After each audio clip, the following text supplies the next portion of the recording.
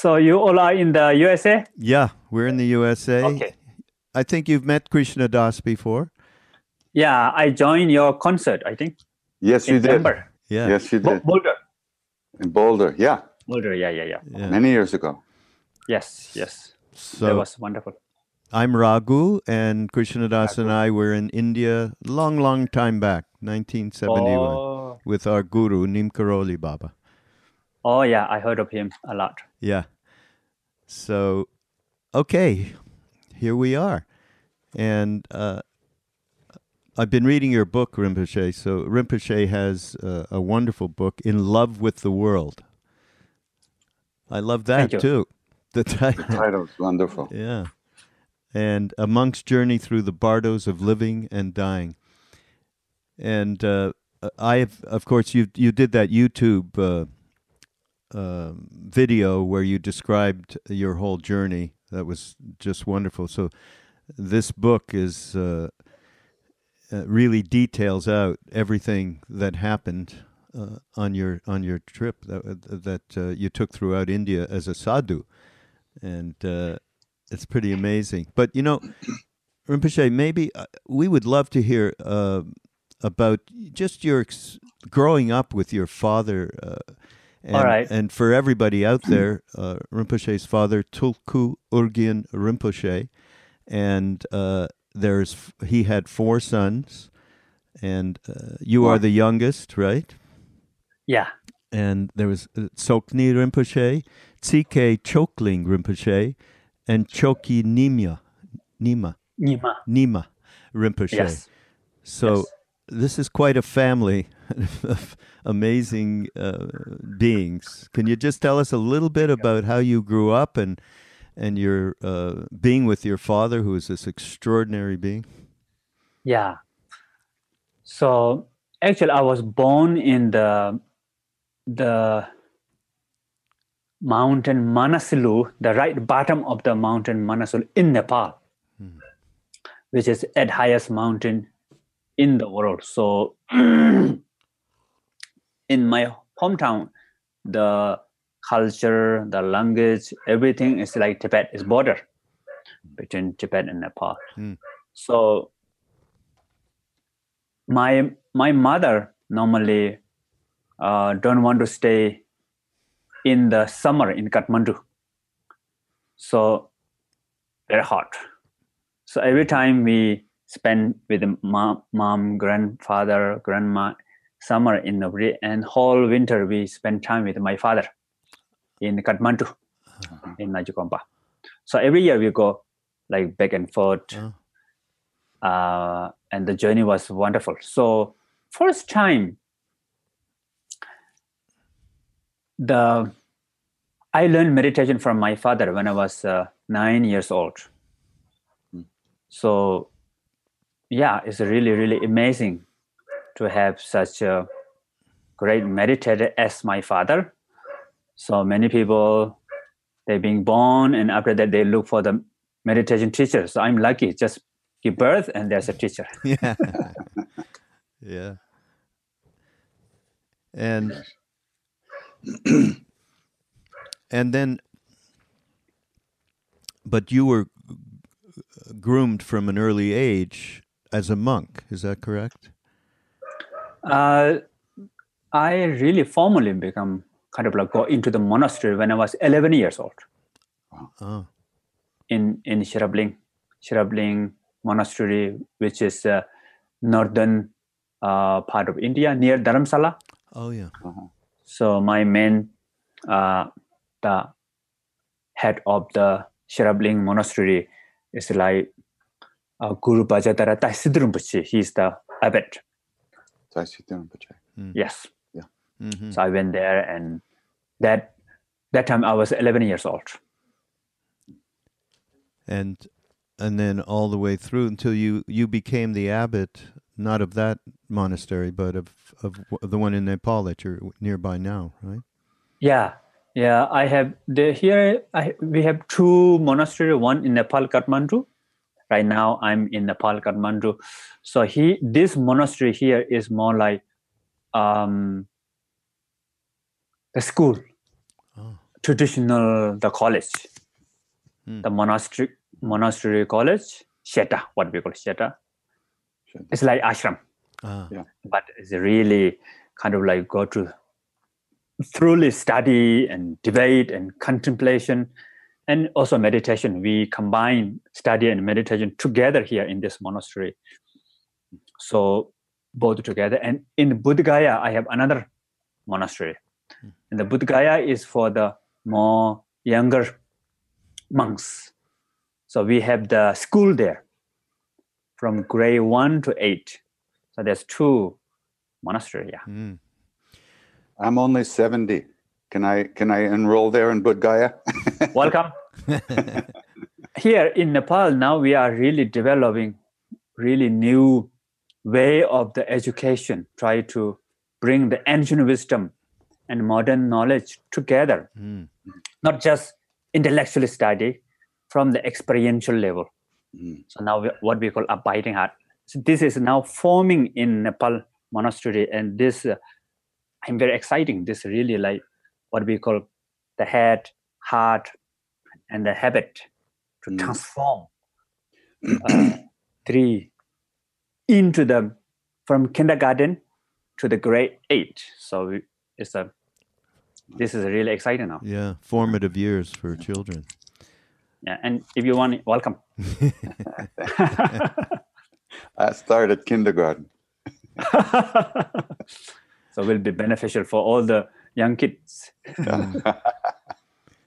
So Rinpoche, tell us what happened. Where was the moment that you decided that I am going to leave all of my roles as abbot and all of the things that I have been habituated to for so many years and just set out with virtually nothing, a few rupees basically? How did this come into your mind? When I was young, around 7, 8 years old, my mother used to read a storybook, great story like Milarepa, great yogi in Tibet. And there's some other teachers, great teachers in Tibet. So every day, in my hometown, the temperature is quite cold. So in the evening, normally we will have soup, Tibetan soup, tukpa. And then we all get together around the fire, the wood fire in the middle of the house. Then we will have soup and finish. Then normally my grandfather go to do practice meditation. And me, my mom, and my grandmother, 3 of us together. And my mom then will read story. So I heard a lot of story about these yogis who go into the mountain, in the caves. And then there's a lot of song about the realization, the meditative experience. So sometimes my grandma, when my mother read this story, my grandma will cry. No. And then my mom cry, and then I cry, and 3 of us cry, Oh. So, and these are really, really stuck in my mind. It's there in my mind, and I like the mountain, I like the cave, I like the kind of like wandering to explore different part of the go beyond than my circle, Yeah. So there you were, and you snuck out of your monastery. I love that story. Yeah. I want to do that, to do like wandering kind of a retreat. And I asked my father before he died. So I explained everything to him, and I thought what he will tell me. I thought maybe he said, "Oh, this is quite dangerous. You have to be careful." Normally he's care about me, but that time he said, "Well, great." Oh. I was a little bit surprised also. Wow. If you want to do, great. Wow. And don't tell the real plan to anybody. He said that. Yeah, other people will. He want to go like that before, Mm. but he tell his plan to everybody, and in the end, he cannot go. Oh, really? Oh. Yeah. So then, of course, I tell everybody I'm going to retreat, but the real plan, I didn't tell anybody the real plan. Mm. And I was in Bodh Gaya that time. So yeah, in the night I went out from the monastery and go to the train station, took the normal Chaluwala, Yeah. and then went to Varanasi. And there's no particular plan, just there. And I had backpack and some few thousands of rupees. Then when I arrived in Varanasi train station, I was thinking, where should I go? I have no idea. I've never been like that before. So I found there's a small bookshop there, and I found the map, kind of like map of India. Mm. There's a lot of landmark, the holy places, something like that. Yeah. I can see. Yeah. So the nearest one is the Kushinagar. Kushinagar, yeah. Yes. So then I went from Varanasi to the Kushinagar. Mm. But I love the detail in the book about getting on that train for the first time from Gaya to Varanasi and finding a place you could even just sit. You were on the floor. I mean, this is all with the rush of the people and all of the various from the smells to the bathrooms, which we kind of well know ourselves from our first time in India too. It was overwhelming. And you were describing how you kept pushing back into your practice and getting awareness of that. Must have been quite extraordinary.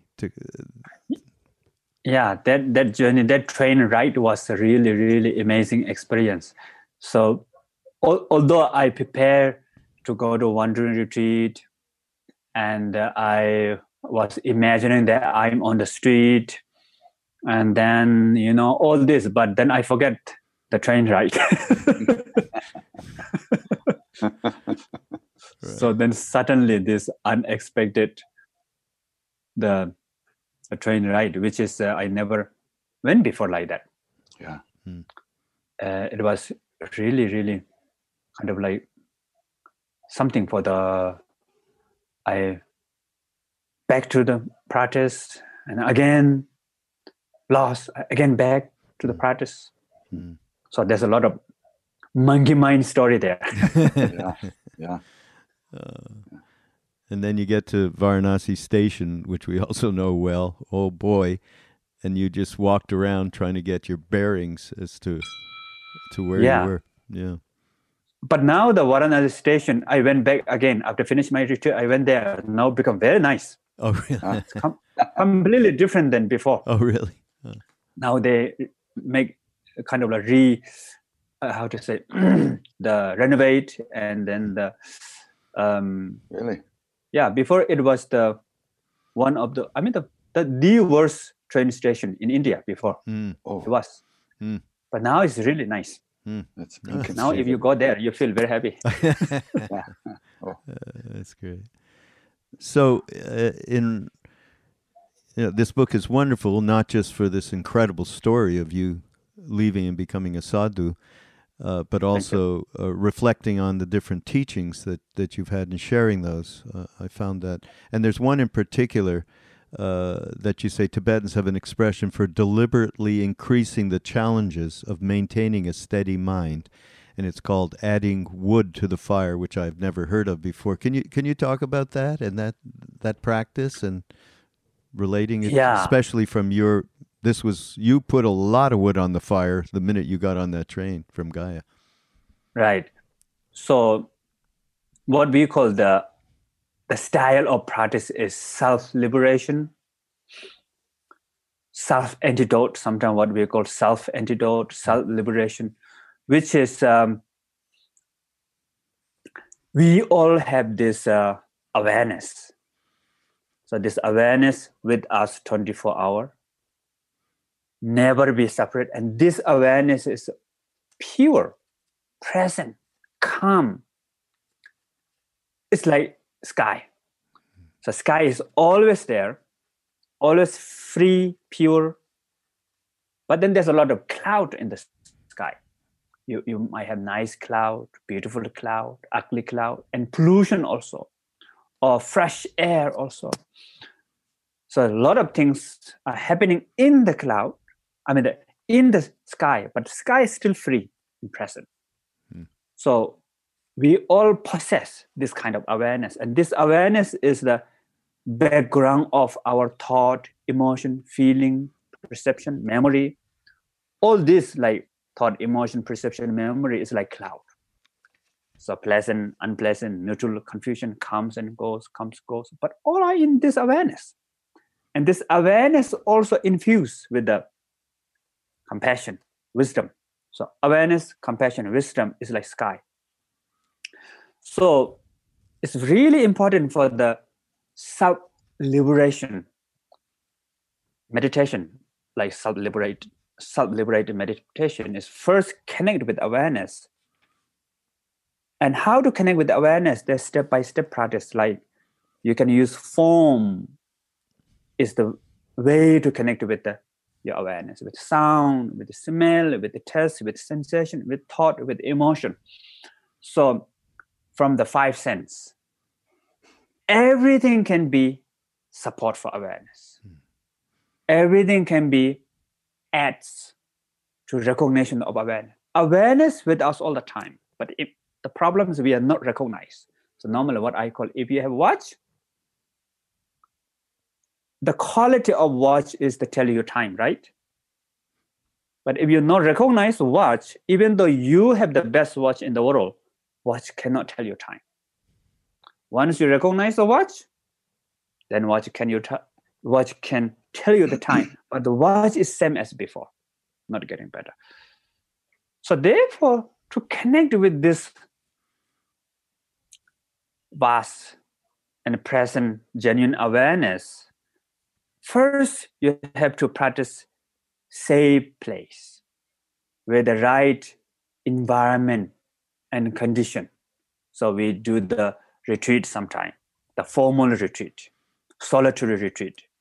It's like if you want to make the fire, first you have to start with the tiny woods, right? With not too much wind, easy to set the fire. Then once the fire becomes bigger and bigger, you add more growth, the bigger woods. And then wind blows better. In the end, more woods, more wind is better.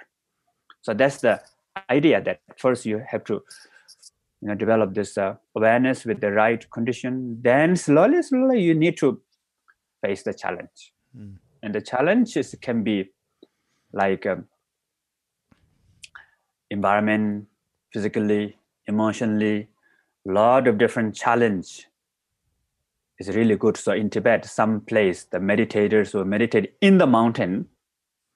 So what I call 5-star caves in the mountain. The 5-star cave meaning the cave where there's a stream of the water nearby the cave, and the cave is dry, and there's a woods around there, dry woods, dry branches. Then that is the 5-star cave. So if you are in the 5-star cave, there's not so much problem sometimes. Then some meditators, they come down to the village and town, look for problem. So therefore, its challenge normally is really, in a way, for the self-transformative meditation, self-liberated meditation is eventually really beneficial. But for, let's just talk about just for laymen or people on the family, kind of people and so on, just this idea of bringing in, get the wood up and getting that to the point where you're not running away from it and you're getting closer to it. You're forming some kind of, say, friendship with it. Yes. How do we approach that, talking to householders in terms of Yeah. this concept? Yeah, I think for the self-liberated style of meditation is you can meditate everywhere, anytime, under any circumstances. But of course, first, when you begin to learn meditation, you need to have kind of the right circumstances. You need to do formal session every day a little bit, maybe begin with 10, 15 minutes, just full-time dedication for only meditation. And then apply meditation in your life while you are having whatever your normal life having, at your workplace, while you're having dinner, lunch, breakfast. So you can practice everywhere, anytime. As you develop more and more experience, then actually nowadays in our modern life, they're full of challenge, isn't it? Yeah. So normal, what I said, maybe you don't need to look for a cave or go to some particular places. Like even children, when you become 18 years old, you have to away from the family and you have to start everything by yourself, right? Your life. It's like wandering retreat. You can be like that. Yeah. Or in our life, anytime they might have some challenges, challenge from the environment, physically, mentally, a lot of things like that. These are really great opportunity, I think, if we transform. Yeah. You know, actually, I'd like to talk about courage, because I think that plays a big role in what you're talking about in this particular practice. Krishnas, maybe tell that story of your being with Maharaji and courage. I had been in India for 2.5 years. Yes. With Ninkaroli Baba. Yes. From 1970 to 72. And he had just told me that I had to go back to America. And I said, but Baba, I'm just learning Hindi. He said, too bad, you have to go. Ciao. So one day we were sitting together. And for a long time, it was very quiet. He was just lying on a bed, sitting up, lying down, sitting up. And then all of a sudden, he sits up and he looks at me and he says, courage is a really big thing. And I went, what's going to happen? And then there was one Indian devotee there who said, oh, Baba, God takes care of his devotees. He just looked at him like this and he goes, again, courage is a really big thing. Mm-hmm. And then he laid down again and went back to sleep. And there were times in my life that all I had was the memory of that moment. That was enough to get me through terrible times. Right. And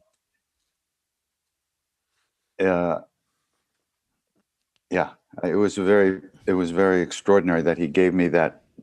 He kind of sealed a place off that I couldn't go past that place. I was safe, even though it was terribly difficult. Yeah. My father also used to tell me about this. Like courage and hope is really important. So whatever external problems, seeming like obstacle, problems, mistakes, whatever we do, but the important is we can learn from these things. We can grow from these things. And don't give up. Letting go is not giving up. Right. What my father told me. And he said, if you are going somewhere and then you reach the dead end, the road, what you have to do is first take out your backpack and throw the other side. Uh-huh. Yeah. Once your backpack is gone, then you will use your capacity, your knowledge, wisdom. You will cross that boundary.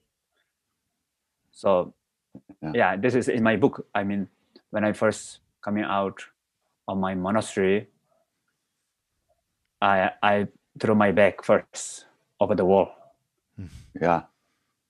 And once I throw the bag, then I have to go out. So then I went the gate and open and come out. Yeah. Yeah.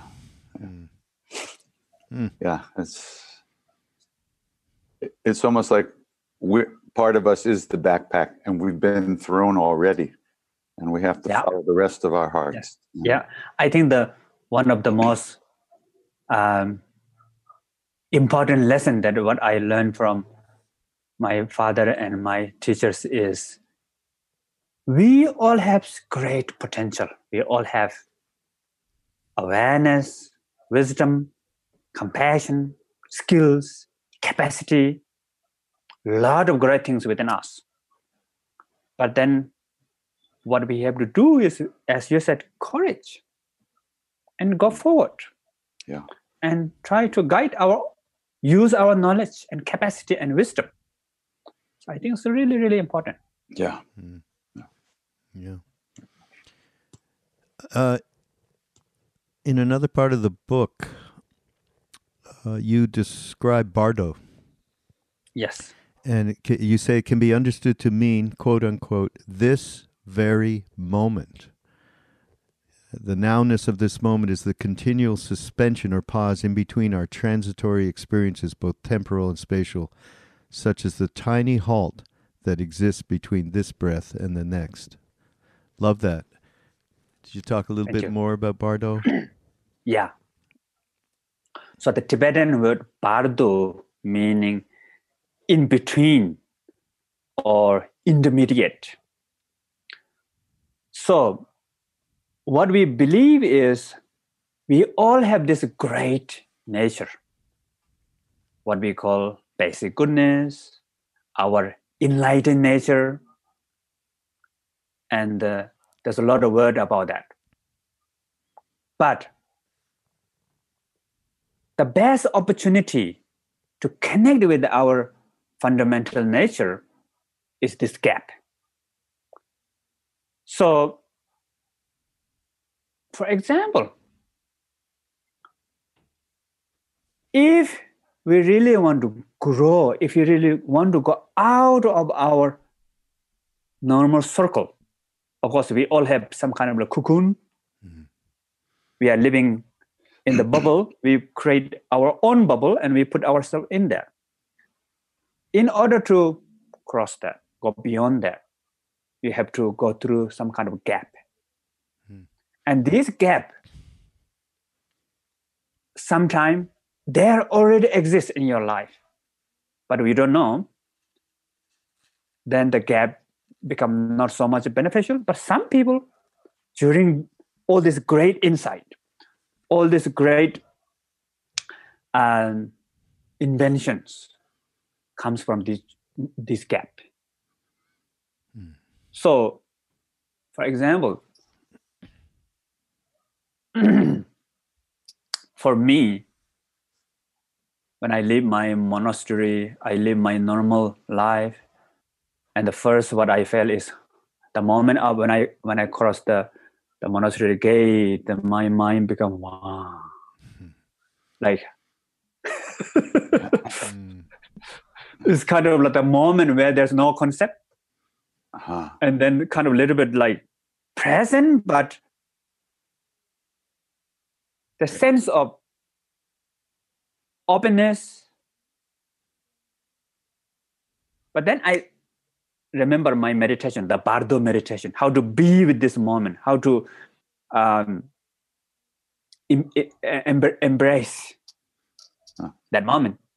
So then that really helps me to really become like, find courage, like you said, and find really nice openness, spacious, and that will become the platform that I can really connect with my inner capacity, awareness, wisdom, all this So then I can transform this for my next journey. So normally what I call is if you really want to grow, you have to die.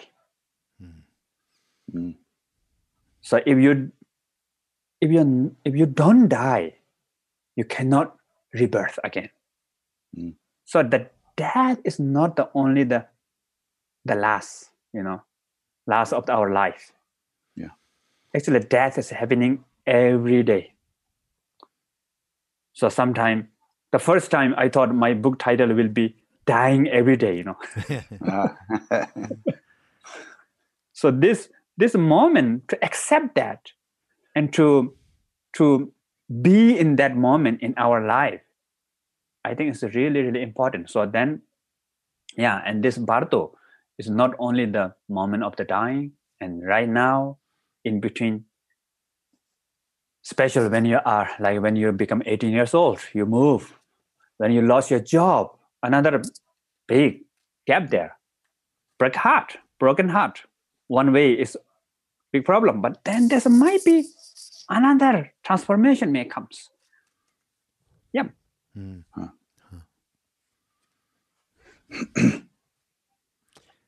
You also I think our listeners would really appreciate, because we're talking a lot about going back to meditative practice. And of course, your father was the most incredible meditation teachers, and he embodied this in such a great way. I only know this, by the way, through that fantastic book, Blazing Splendor. Blazing Splendor, right? Oh, wonderful book. Boy. Thank you. And so you talk about Gom meditation. Right. I think this is a very, very good thing for all of us to hear as a practice, and understanding the idea of becoming familiar with, which I think is what Gom means. Can you talk about that? Yeah. So in Tibetan term, what we call Gom for meditation.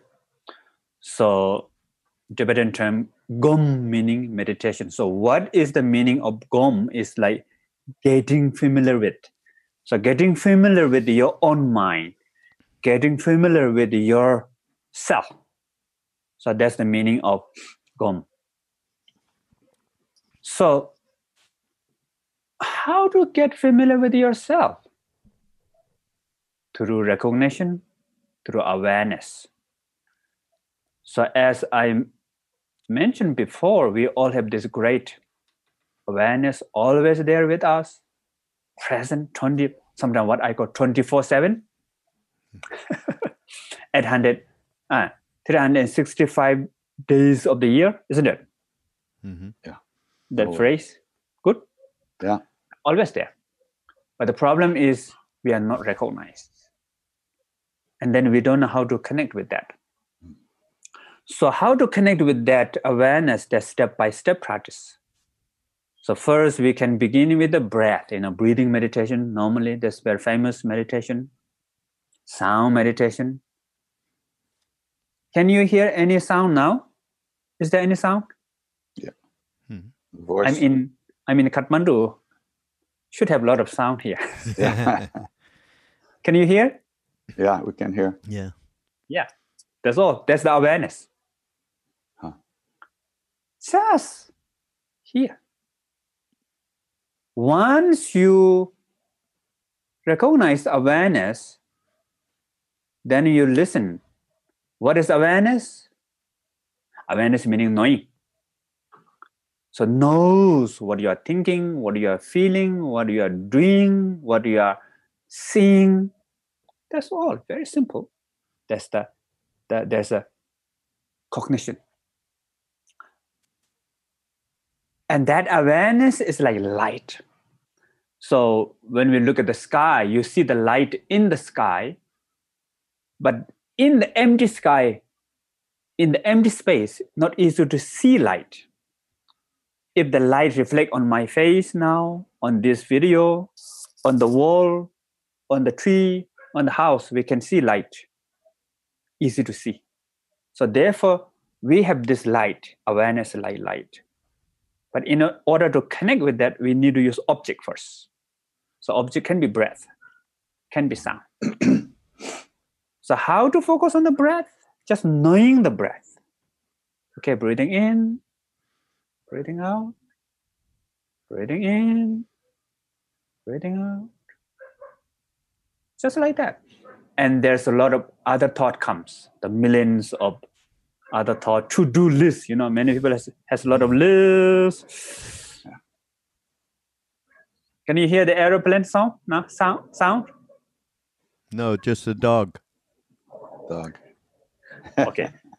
So when you be with the breath or with the sound, all these different thought comes.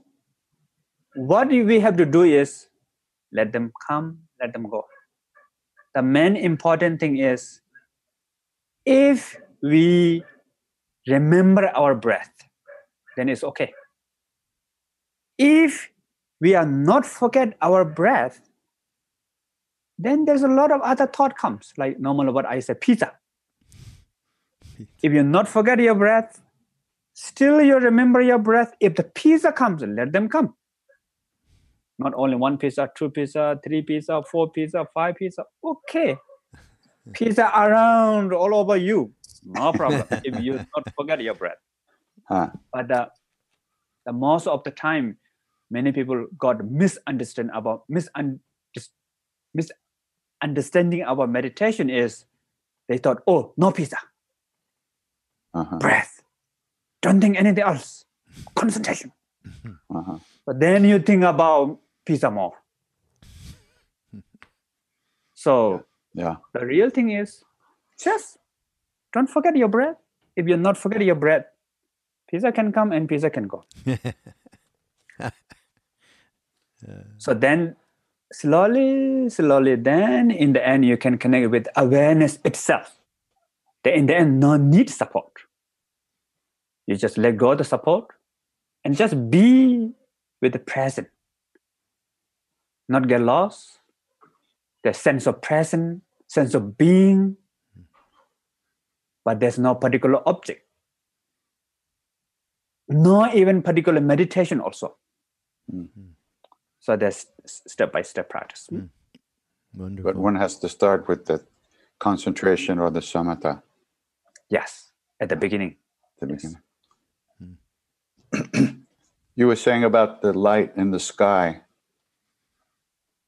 You don't actually see the light until it's reflected on something. The light itself is invisible to the eye. Yes. But so like space here. Yeah. In this empty space, not easy to see light, Of course, you can see light on the wall, like that. Right. But the space, of course, is there. Yeah, light is there in the space. Yeah.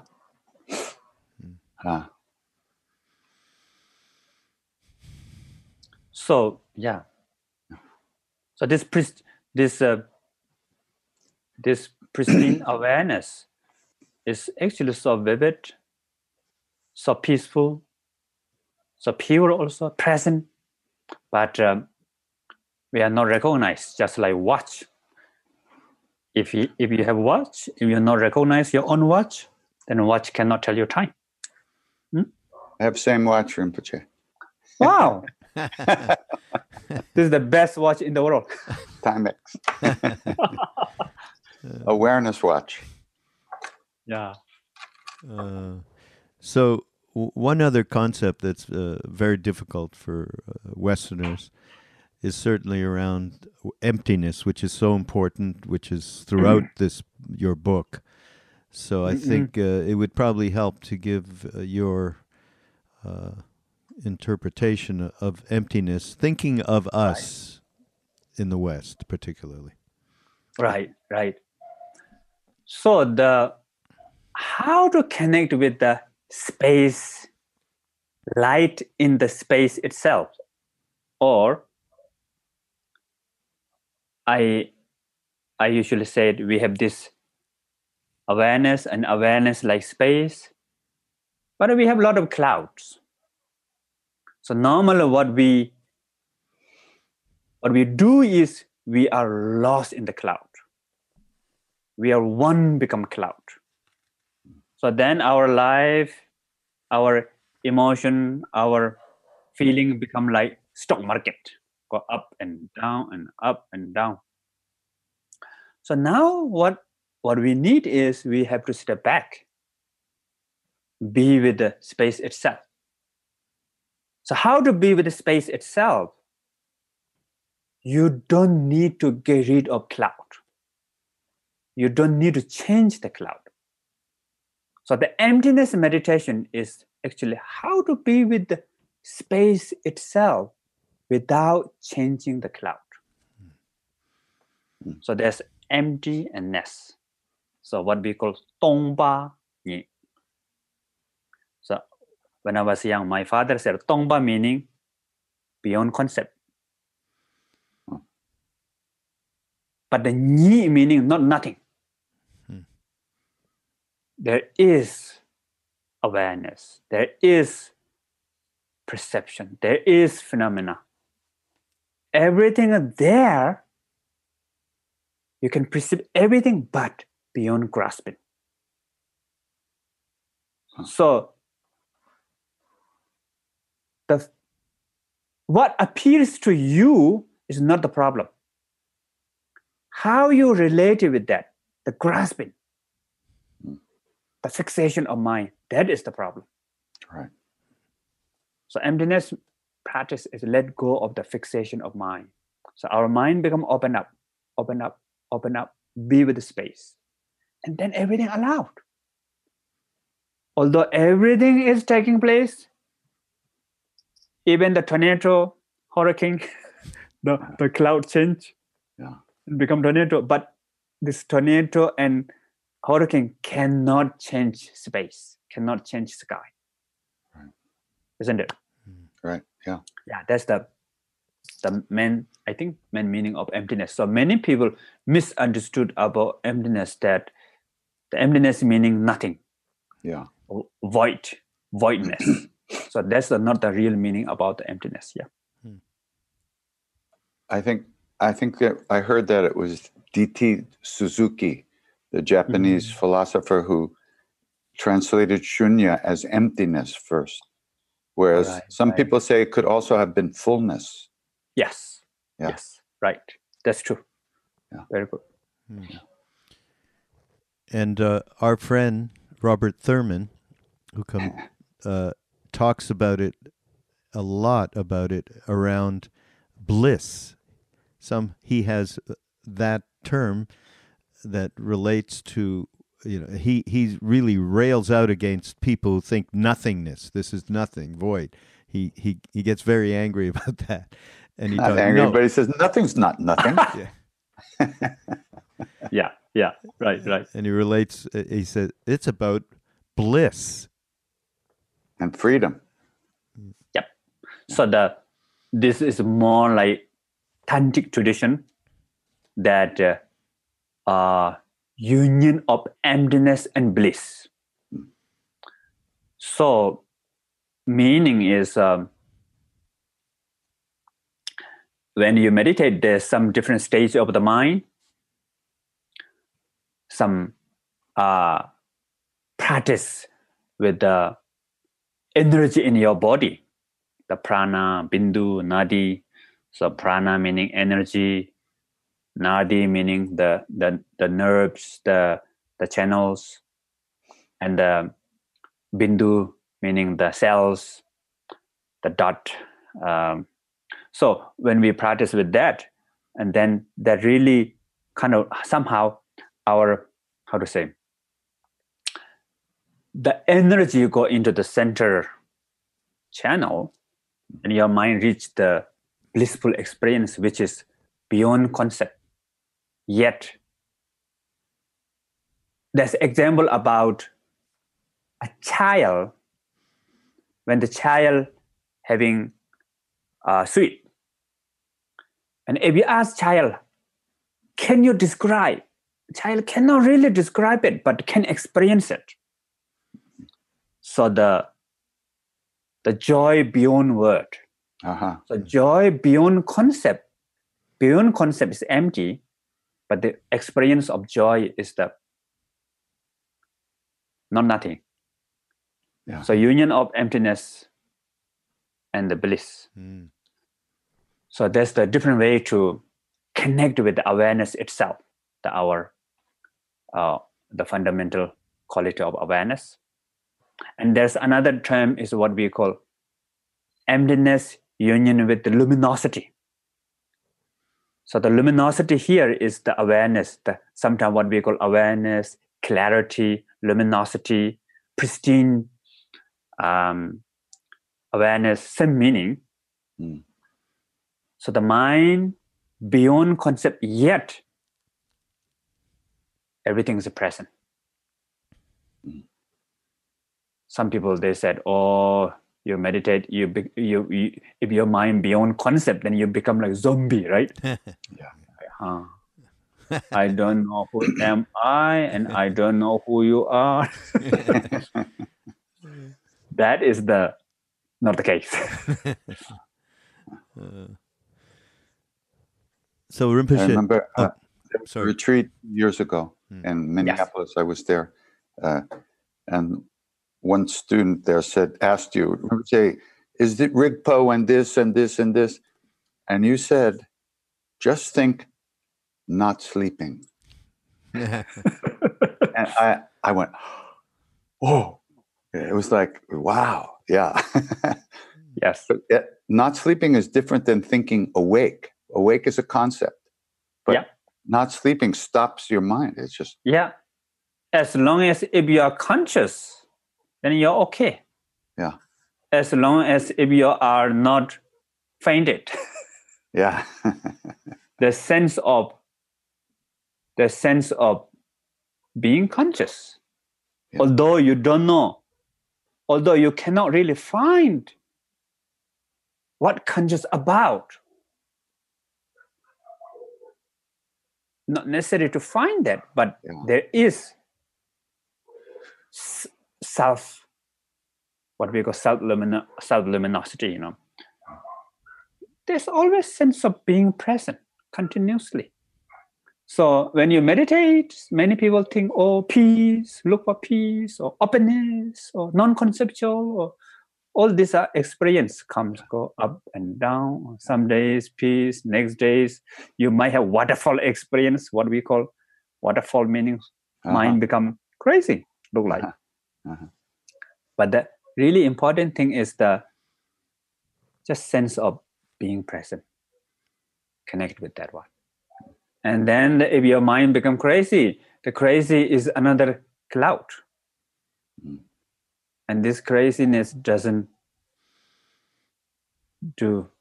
stop the awareness. Awareness still free. So you were traveling and you went, I think you first went to Kushinagar. And did you not then start moving towards Himalaya? Yeah. And after the Kushinagar. Yeah. So just tell a little bit of how you started to integrate this new life completely separate from your old life. I mean, you started to integrate being there and you're talking about being present. What was that evolvement of your moving through all of these different experiences, which were completely new, including begging for food, right? Yeah. I mean, you ran out of money at some point. You ran out of rupees. So how did this progress where you started to integrate this completely new world and it related to your training? Yeah, so at the beginning, I have a few thousand rupees. So that I'm buying the train ticket. And then when I reached Kushinagar, I rent a dharamshala, like guest house. And then I prepare to go on the street, preparing. After 3 weeks later, all my money is gone. So now, no choice. I have to be on street. So then I was on street. No money to buy food. There's one simple restaurant on the street. Then before I'm getting food, buy food from there. So then I went there. So now all my money is gone. Can you give me any leftover food? So they asked me to come in the evening once they close quite early. So before the restaurant closed, they asked me to come. So I went there and they gave me some leftover food. Then I ate this leftover food. So then I have this diarrhea that night. Maybe food poison or maybe some virus, whatever. Yeah. But that diarrhea continued. Next day, and I become weaker. And I don't want to eat also. There's no, how to say, lost the appetite. There's where I'm staying, there's a pump wheel. What do you call it? Yeah, water pump. Water pump.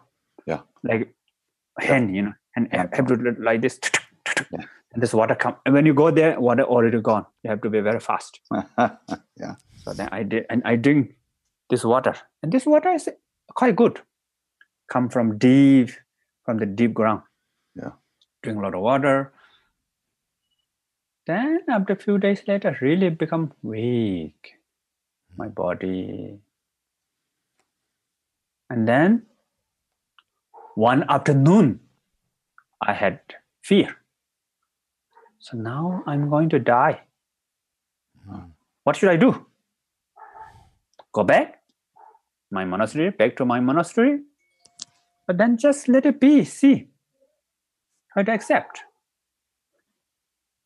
So then I just let it be for a while. Then one day in the morning around 1 a.m. or something, then I begin to lose now the senses. I cannot see slowly, cannot hear. And I was meditating, remain in awareness, dissolving. There's a kind of like what we call the experience of the dissolution of element. That you feel like falling. Wow. All this. But then in the end, the sense of awareness become more and more clear. The conceptual mind dissolves. And my body become paralyzed. Try to move my finger, cannot move. Wow. And you're all alone. Hear. And then my mind is really become peaceful. There's no time, no front, no back, no up, no down. So peaceful, joyful. But there's joy, but not really like physical sensation joy normally, I know everything was going on, but it's not like normal. What are you thinking? Normal thinking is our minds looking for their thought, go to there and look for, something like that. But now here it's like everything appears like mirror, the lake, and everything reflect in the pristine lake, right? So I was there for a long time, maybe around 6-7 hours, something. Then in the morning, I felt like this is not the time this is not the end. This is not the time for me to die. Something like that kind of feeling. And that feeling becomes stronger. Then I felt my body and begin to move. First hear some sound, and then hear the sound. So then when I back, I feel so happy, so fresh. Before that, I feel like, why I come here? Street is very dirty. There's a lot of dogs around there. Daytime, we are friends. Nighttime, they chase after me, if I want to pee, Yeah. we can pee on the bush, nearby bush, and they all chase after me in the night. But then after I back, I feel, wow, there's a tree in front of me. And when I look at the tree looks completely different. Now it's more alive. The leaves are really shining. And so appreciate that being alive. The street become like my home. Wow. But then I feel thirst, want to drink something. I look at the palm water. I stand up, took few steps. Then I become unconscious, I think. I fainted. So someone took me in the hospital nearby there. So I woke up in the hospital with what do you call? IV. IV. IB? IV, yeah. Yeah. Big. Yeah. So I stayed there for, I think, one night. Doctor say you should stay a little bit longer, but then I feel very good. I drink a lot of kind of water with the funny taste. Yeah. So then after that, I thought, maybe I should move to the Himalayas. So then I moved from Kushinaga to Ladakh. And someone gave me some money also. That person took me in the hospital and gave me some money. Bought another ticket and eventually went to Ladakh. And then baking food. Wow. In the book you say, there's this one part, suddenly, boom, awareness and emptiness became one, indivisible, just as it always is. But the recognition had never been this complete before. The last shred of cohesion slipped away, and the entire universe opened up and became totally unified with consciousness. Right? So this is, wow. Wow, beyond wow. It's a great experience for me. Yeah. It is the most difficult one, but that is the best experience for me. I think this is really, really wonderful kind of like experience for me, that after that, then it's really become kind of like, before that I have a lot of fear, there's a lot of unsafe, a lot of things. But once you lost that, then you are really, what I call, if you love the world loves you back. So then after that, my journey was really wonderful. And then you wrote a book, In Love with the World. Yeah. Right? This whole experience. Yeah, this is about this experience. Yeah. And you've been doing that and spending time with us here in the West, too. So that's great. I'm hoping, I know Krishnadas has been to several of your teachings and at retreats and so on. I hope to be there, too. And we are going to let everybody know. You are coming back to America this year? Yes, I'm coming to America in May. This book will release on May 7th. Mm-hmm. And I will do some book tour, and also I will teach the meaning of book, how to practice the Bardo meditation. So I'm going to do a lot of course around the Bardo meditation. Yes. Oh, wonderful. Right. So we hope to meet up with you there, and we'll put everything up so people can know where you're going to be and join you. That would be fantastic. And so everybody listening, we will have all of these links and links to Rinpoche's book, and not only this book, Joy of Living, which is a wonderful book as well, and schedule and websites, all of that, and not to mention his brothers. We have to connect up with them as well. And, yes, thank you. So thank you so much for being here, Rinpoche. Yes, thank you very much. Thank you. It's So- been just wonderful. Thank you very much for both of you. Thank you so much. Namaste. Namaste. Namaste.